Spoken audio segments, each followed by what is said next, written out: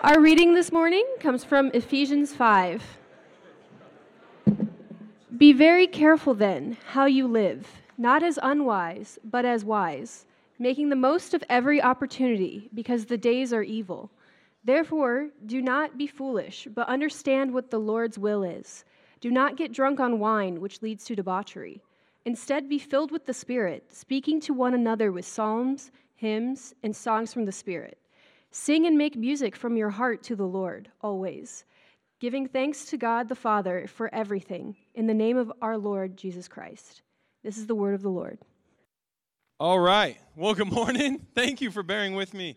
Man, I'm going to be so restricted today. I was planning on getting rowdy up here, but now we're going to have the handheld mic. I see a lot of red today. Something going on tonight with some red.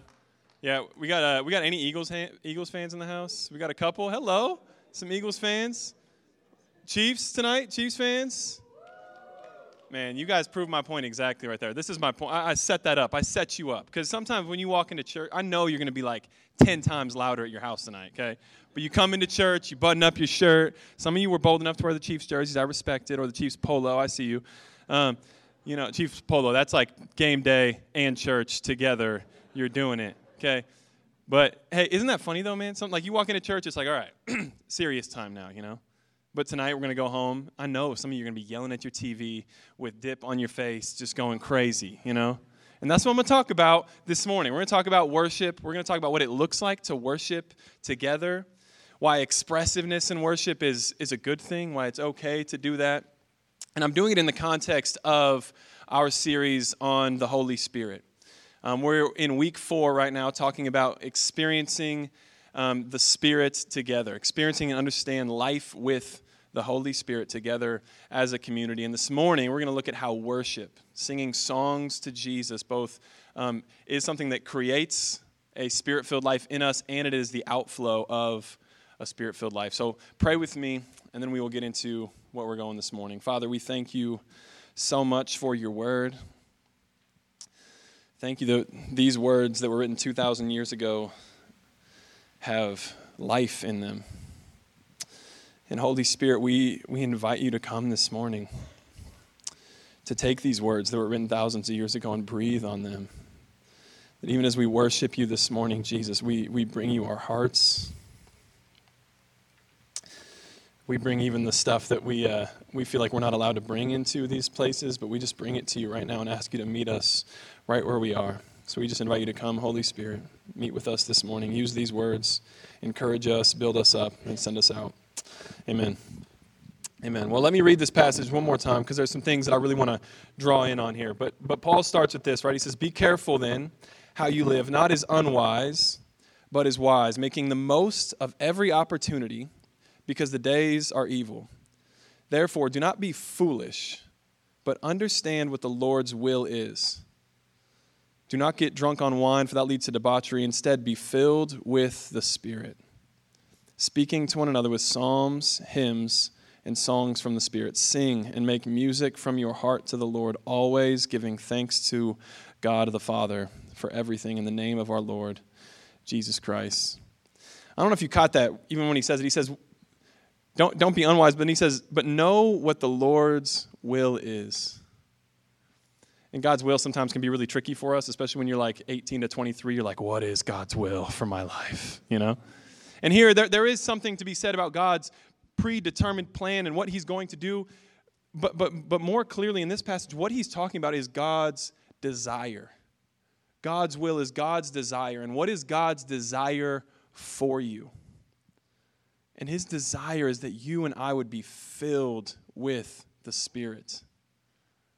God longs to fill you with his Spirit. That's where we're starting off this morning. It's not something that you have to convince him to do, not something you have to try to twist his arm to try to trick him into doing, but it is his absolute heart and pleasure and desire to fill you with his Spirit.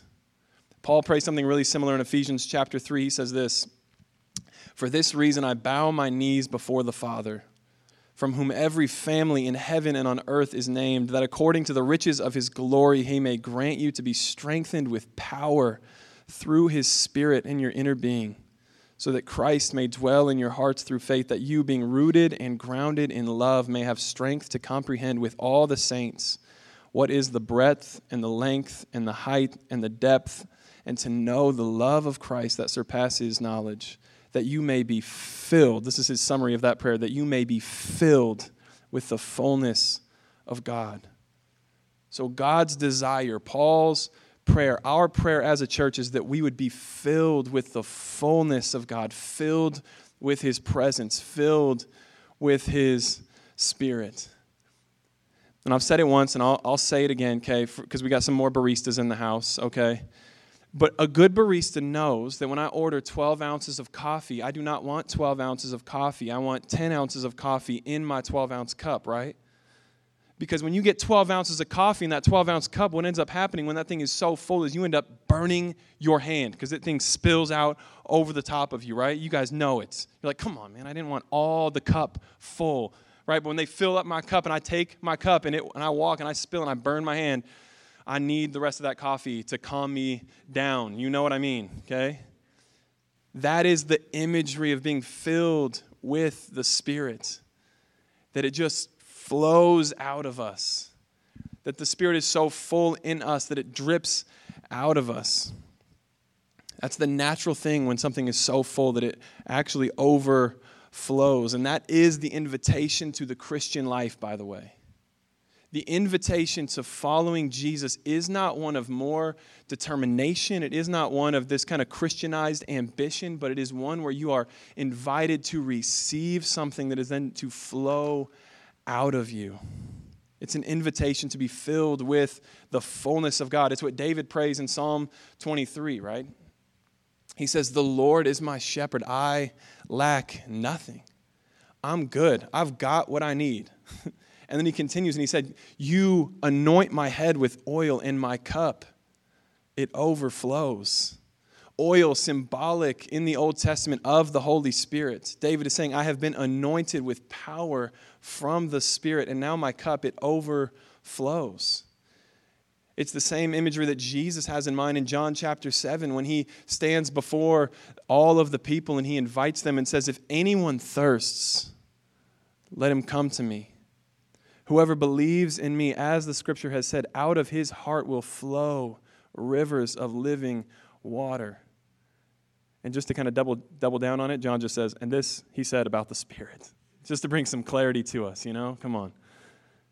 If anyone thirsts, let him come to me and drink. It's this invitation to come to Jesus, to drink of water that will never run dry, that will always satisfy, to be filled with the Spirit, to drink of the Spirit. And then he says, and out of your heart will flow that same river of living water. The invitation of Jesus this morning, the invitation of Jesus day in and day out is to come to Jesus, to be filled with the Spirit, and then to become rivers of living water. Out of your heart will flow rivers of living water. Now, I don't know if you would describe your Christian experience so far as that. It's like, man, how's your walk with the Lord going? You're like, man, just flowing, bro. It just drips off of me, you know? I don't even know. You know, that's the image that the early church had in mind. This is what it meant to follow Jesus. The posture was not one of white knuckles where you're trying harder, but the image is where you're just like carrying around a cup. You're like, oh, sorry, blessed you. My bad, bro.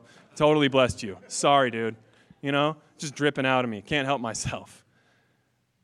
That's the image of what it means to be a Spirit-filled person, the image of what it means to be a Spirit-filled church. And this is one of the reasons why we're doing this series. Because as a church, we do not want to settle for boring, religious, striving Christianity, but we want to hold God to His word. We want to take Him at His promise. I'm going to say, your promise, Jesus. This is what you said, by the way. This isn't like a wishful thinking. He said, this is His promise. Your promise is that you will satisfy us with living water. And then it will flow through me. And we don't want to settle for less than His promise. That's the promise of Jesus. It's the invitation of Jesus. And some of us, we've shrunken our expectation of what following Jesus can look like. Sorry. This is not supposed to happen in minute 7 of the sermon. This is more of like a, close, You close with emotion. You don't start with it. Read the communication books, Cam.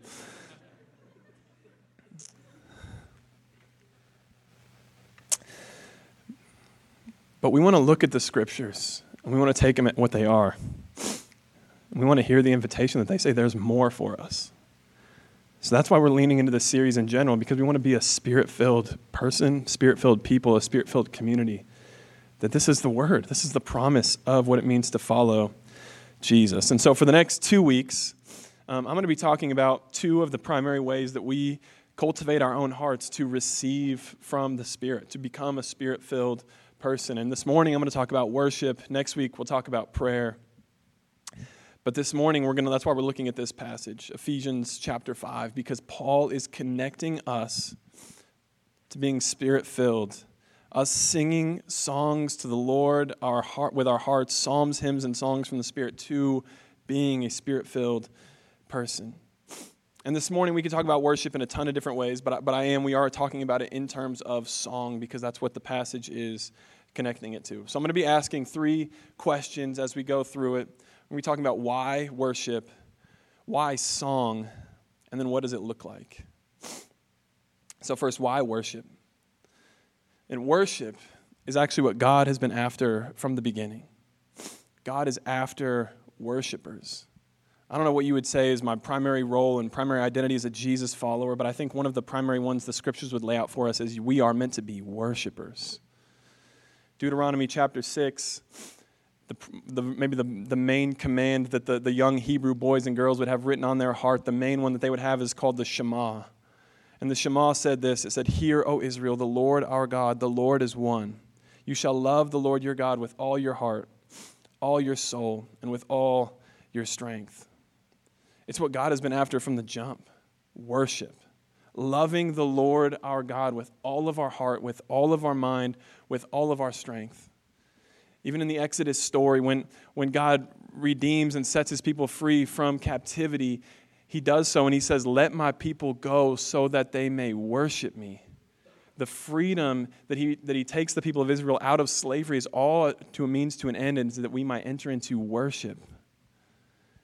It's seen even more clearly in the life and the teachings of Jesus. Jesus, in one of his most beautiful accounts of his life, he's going from one place to another. He's leaving Judea, avoiding the crowds, heading back to Galilee, when apparently it says that he has to take a detour through Samaria.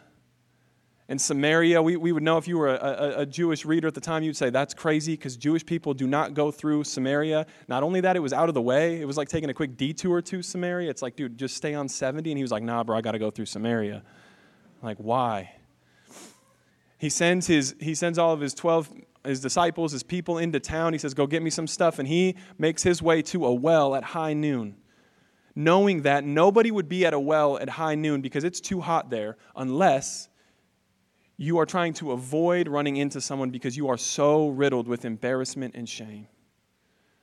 And that's exactly where he finds a woman. A woman approaches him. They enter into this conversation where Jesus actually gives 3 chapters before we see his mass invitation to drink of the Spirit. This is the beauty of Jesus, is that he gives it to one person. The same invitation he says to her, he says, "I have water that will quench all of your thirst."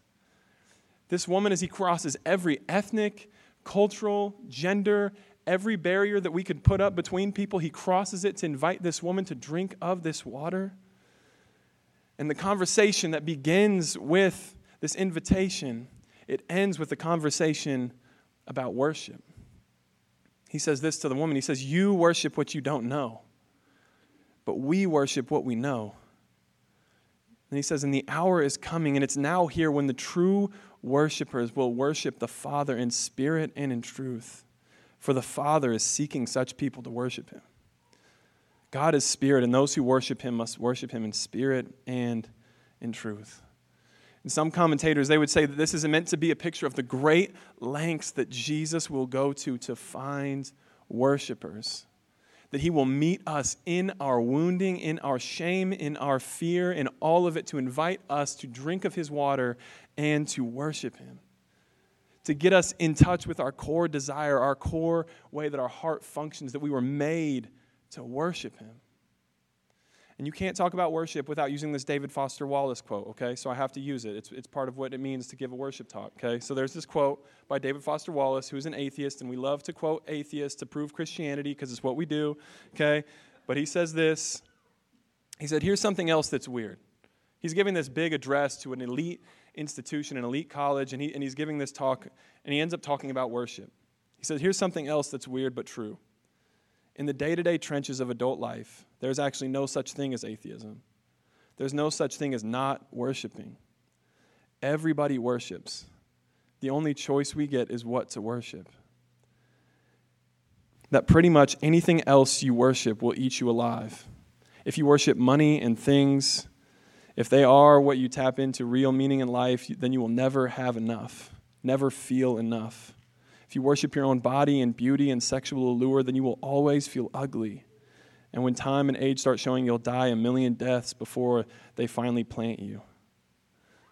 Saying we're designed to worship. We can't help but worship. Even if you're not trying to, you're worshiping something. I'm sorry to say it, but some of you will raise your hands in worship today when Patty Mahomes hits the boy Kelsey on a slant for a touchdown, okay? I'm sorry. I'm just saying it, okay? But if they lose, you're going to be very sad because they're not worthy of your worship. I'm just kidding. All right. Wow, too far. But each Sunday, that's what we're doing. We're coming in to realign our hearts with worship. As much as the teaching, it matters. We're wanting to instruct and inform our minds by God's word. We enter in worship to give our hearts and our allegiance back to Jesus, saying no one else is worthy of my worship. No thing is worthy of my worship. My body is not worthy. My money, it can't sustain me. Everything else will fail me. But rightly and properly align my heart again. Oh God, here I am. That's what we do every morning. It's why we sing in worship. And we do it through song. And it's interesting, right? Like, why do we do it through song? Why does even Paul use this, right? Like, I don't even know what instruments. He didn't have a speaker back in the day, and he's still like, speaking to one another with hymns, psalms, and spiritual songs. Sing and make music from your heart to the Lord. But there's something in us that song connects our heart, doesn't it? I know some of you drive on the radio, and sometimes that song comes on, and you have some memory that you're like, I'm just going to change that. I can't go there, you know? Song has a way of doing that. I remember when I proposed to Kayla, I don't know why I did this, but I brought a speaker out, because I don't know. Looking back, like, why did I do that? I don't know. But I brought a speaker out, to play some music. I think it's for the vibe, I'm a big vibe guy. Okay, so I'm like, let's vibe this thing up. Okay, so there's a song that came on, and every time that song comes on now, I'm like, oh girl, I'll fall in love with you all over again, It's like we're in the middle of a fight, and I'm like, babe, let me turn this on really quick. We good? We're fine, right? We're okay?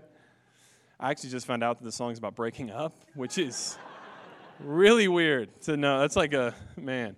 That's why we got to worship in spirit and truth. That was a real spirit song, like engaging. The melody really got my heart, but I didn't know what I was singing, okay? But song does that, doesn't it? Song grips our hearts in ways that our mind isn't even really there. Literally, my mind wasn't even there. I couldn't even think about what I was singing, just the melody. I was like, oh, girl, I love you, You get it. Song engages our hearts. Our hearts are both moved by song and they're expressed through song. There's things that poetry and song can express that mere words and text messages and letters can't, right? And by the way, I don't even know if you know this, but God himself is a singing God. Zephaniah 3, one of the most beautiful passages in the library of Scripture, it says this, the Lord your God is in your midst, a mighty one who will save. He will rejoice over you with gladness. He will quiet you by his love. And he will exult over you in loud singing. I don't know what your view of God is towards you this morning, but that's a different one, right? That's different than just a nice, stern dad who's like, I love you, son. I love you, daughter. But singing over you, that's who God is this morning. He delights in you in such a way that it just bubbles out of him in song. It's like, I would break out in song right now as a way of expressing that, but I can't. But that's what it is. That's who he is. He's a singing God. He expresses his own heart through song over us. And it's why Paul invites us to make music to the Lord and sing from our hearts, right? It is so connected to our experience of God with and in our hearts, an experience of God's presence and the power of the Holy Spirit. Because you know this, that reading books, listening to podcasts, having great spiritual conversations, all things that I love to do, have ways of engaging your mind, but worship and singing to the Lord engages your heart in a different way. You know that in your own experience, when your mind is just too tired, you're like, I can't listen to anything except for I just got to listen to a song right now. It has a way of bringing rest into our hearts that our mind just can't. We need to just sing. It connects our hearts in ways. And to tie it back into John chapter 4, he's inviting us to worship him in spirit and in truth. And so for most of us, we come in here with some different kind of worship song background, right? Whether it's our culture, our disposition, our personality, or even just our church background, whatever it might be, we tend to float one way or the other into more of a spirit kind of worship or a truth kind of worship. Jeremy laid out in week 1 kind of the different kinds of churches that we have come from or participated in, word churches and spirit churches. It's almost like Jesus knew what he was talking about when he said, I'm seeking worshipers who will worship me in spirit and in truth. But I just want to look at this one more time and remind us that we want all of this, right? The word churches, the more truth-centric worship experiences that reflect on and proclaim God's truth, that emphasize more of God's transcendence, that have a liturgy to it, a flow and a structure and a form, that most of the songs end up singing about God, who he is, his character, his nature, his beauty, his glory. And that there's a risk with primarily truth experiences of worship, and that's that we check our emotions at the door and we stay in our minds, and we just proclaim things with our minds, but we don't allow our hearts to express themselves. And then there's the spirit-centered worship, or more of a spirit-expressed worship, and that's about enjoying God's presence. Emphasis on God's nearness is more expressive. The songs end up being more to God. Emphasize our connection with the Father. And there's a risk with this too, that we end up chasing emotions. We end up chasing experience, that we allow ourselves to be manipulated with our emotions. And the reality is we want all of this. We want songs that are beautiful about God's truth, that are intellectually amazing.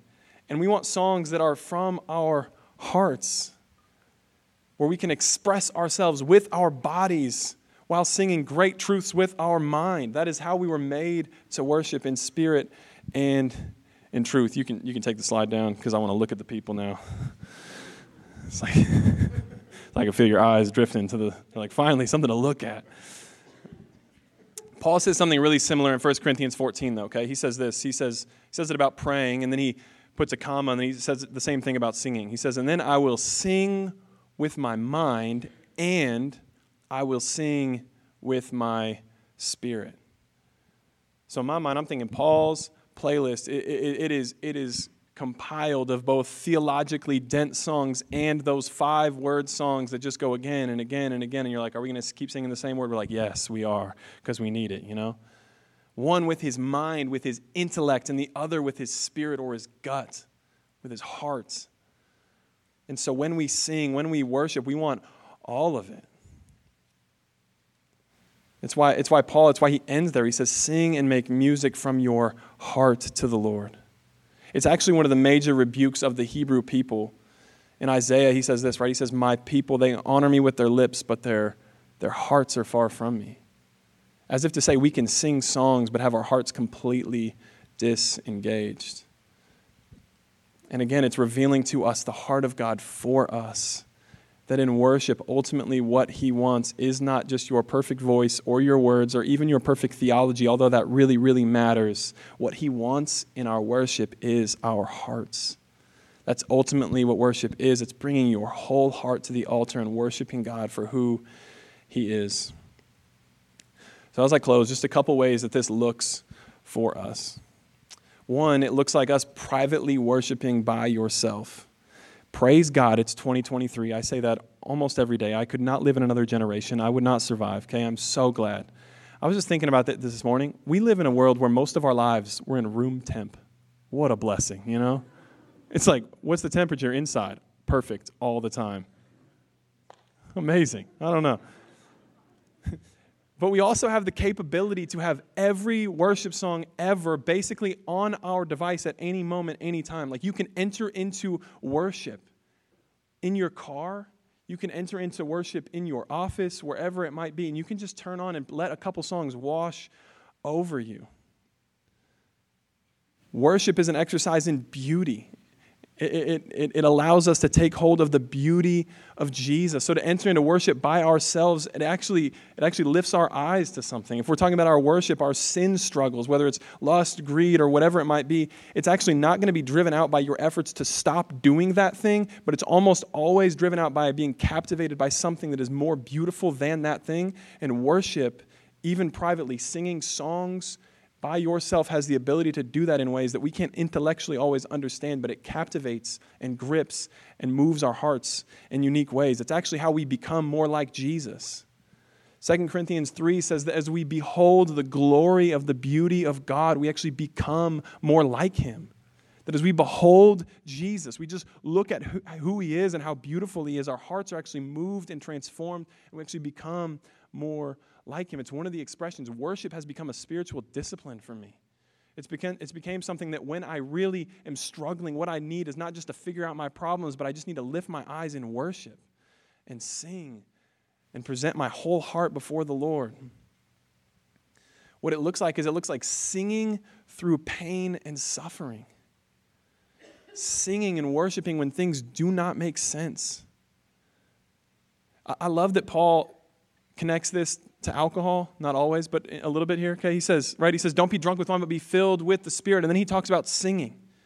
Because alcohol, when it's used incorrectly, what it does is it numbs our reality. It turns down the volume on our reality. But what he's saying is worship actually turns up the volume on reality. That you're part of a truer, more beautiful, more glorious story than you could ever imagine. It pulls your mind out of your problems and it focuses them on a promise and a person. It makes you look at Jesus to say, I don't know what's going on, but I'm just going to sing to you. It holds us. It sustains us through those seasons in our life. I have a playlist on my Spotify that says, just sing through it. just sing, bro. Just sing through it. It's going to be okay. It turns up the volume on reality that God is good.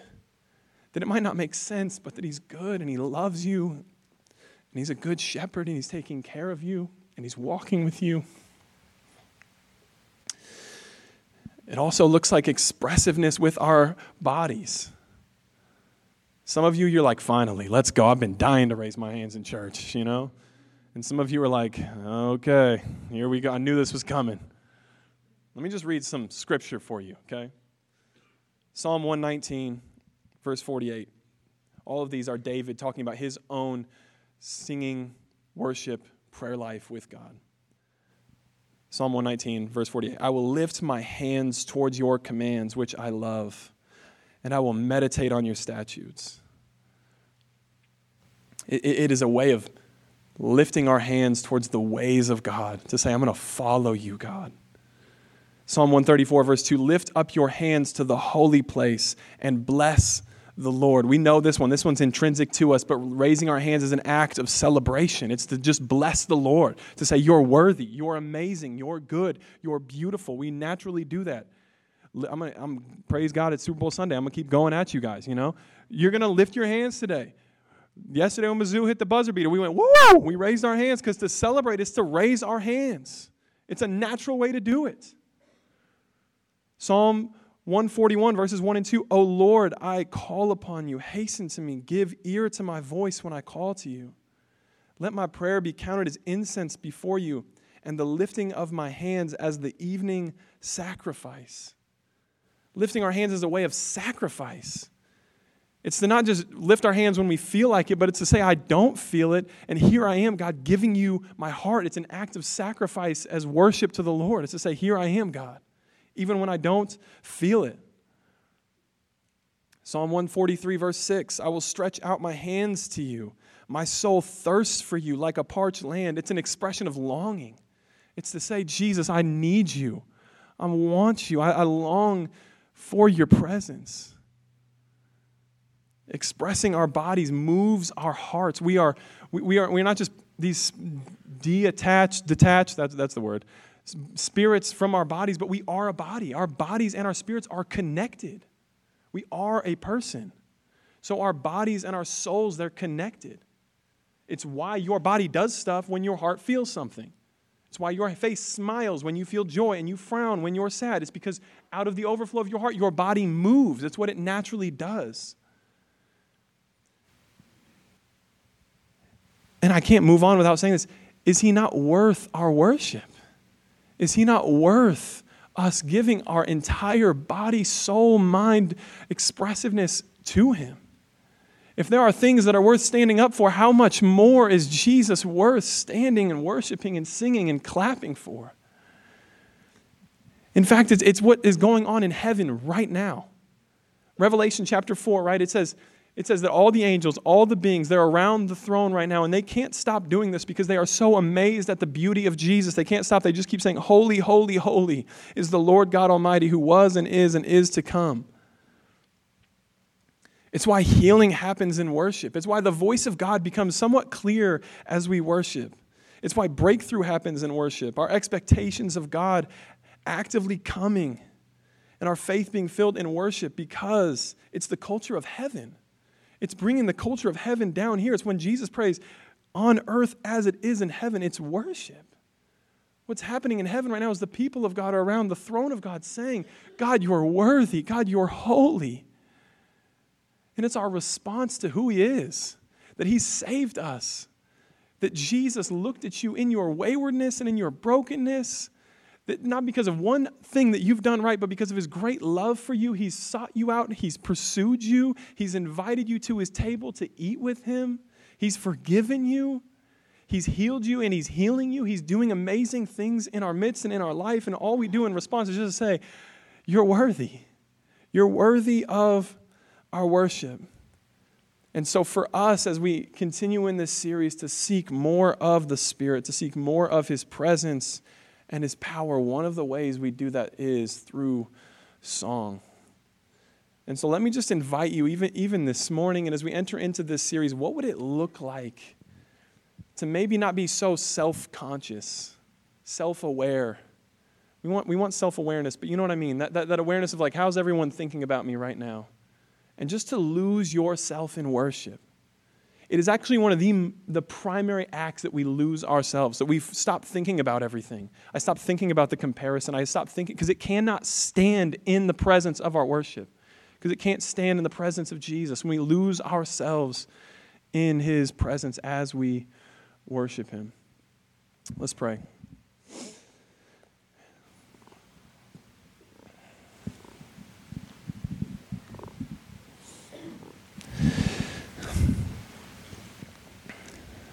Even now, Jesus, we just thank you so much for your presence with us. Holy Spirit, you long to make Jesus look beautiful to us. It's not the only thing you do, but it's one of the major things that you do is to glorify Jesus. So even as we invite you to come, even now, and as we sing, we ask you to fill us. Fill us afresh with your presence. Fill us fresh with your Spirit. Even as we just sit here, would you immerse us and overwhelm us with your love? Would you, that prayer that Paul prays in Ephesians 3, we long to be filled with the fullness of God. That we would understand, that you would give us the strength to understand the height and the depth and the width and the breadth of the love that Jesus has for us. So move in us even this morning, Jesus. We love you. We commit ourselves to you. Amen.